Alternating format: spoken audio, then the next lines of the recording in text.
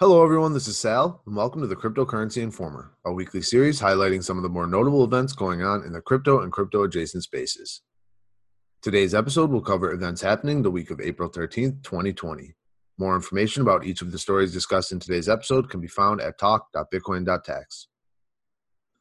Purse.io, a popular marketplace platform that allowed users to buy Amazon goods with crypto at a discounted rate, is shutting down. On Thursday, the official Twitter of Purse.io said, "We've made the very difficult decision to dissolve the company.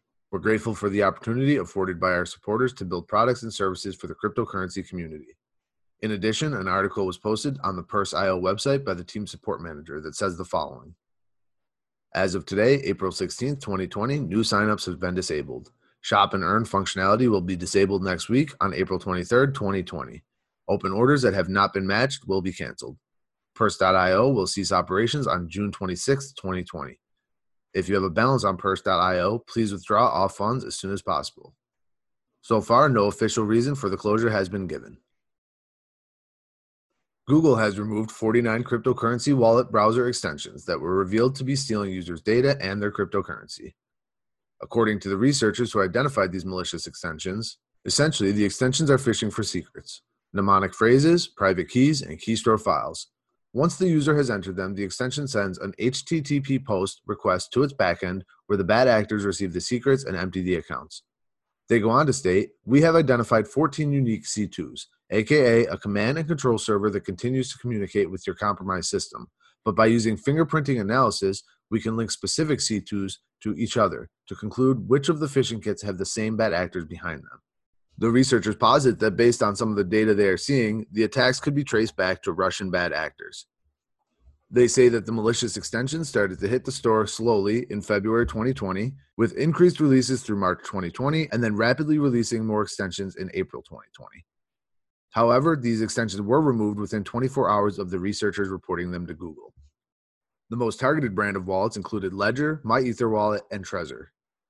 The two groups responsible for this research are MyCrypto and Fishfort, who have provided a great write-up on Medium explaining their findings and providing security tips for how cryptocurrency users and traders can protect themselves from these types of bad actors. You can find the link on talk.bitcoin.tax.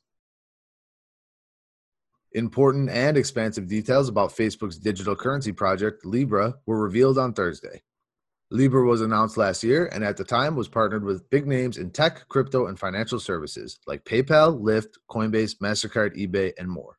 In the month following the public reveal of Libra, heavy criticism followed, and many of these big names withdrew support. Likely in response to bad publicity and governmental regulatory issues, a very different version of Libra was revealed on Thursday. The original Libra white paper, which was published in June of 2019, has been updated with the following 4 key changes. 1. Offering single currency stablecoins in addition to the multi-currency coin. 2. Enhancing the safety of the Libra payment system with a robust compliance framework. 3. Foregoing the future transition to a permissionless system while maintaining its key economic properties. And finally, 4. Building strong protections into the design of the Libra reserve. Each of these 4 changes is elaborated on in detail in the updated white paper. According to TechCrunch, each of the stablecoins will be backed by a fiat currency. They say there will be a multi-currency Libra coin, but it won't be a cryptocurrency per se. It'll be a digital composite of those single currency stablecoins. When you send 1 Libra, you'll actually send a fraction of USD-backed, Euro-backed, and GBP-backed, etc. stablecoins. For listeners who are interested in finding out more about the updated version of Facebook Libra, we've provided a link to the official Libra white paper at talk.bitcoin.tax. On the non-cryptocurrency front, millions of Americans are still waiting to receive their stimulus checks from the United States government.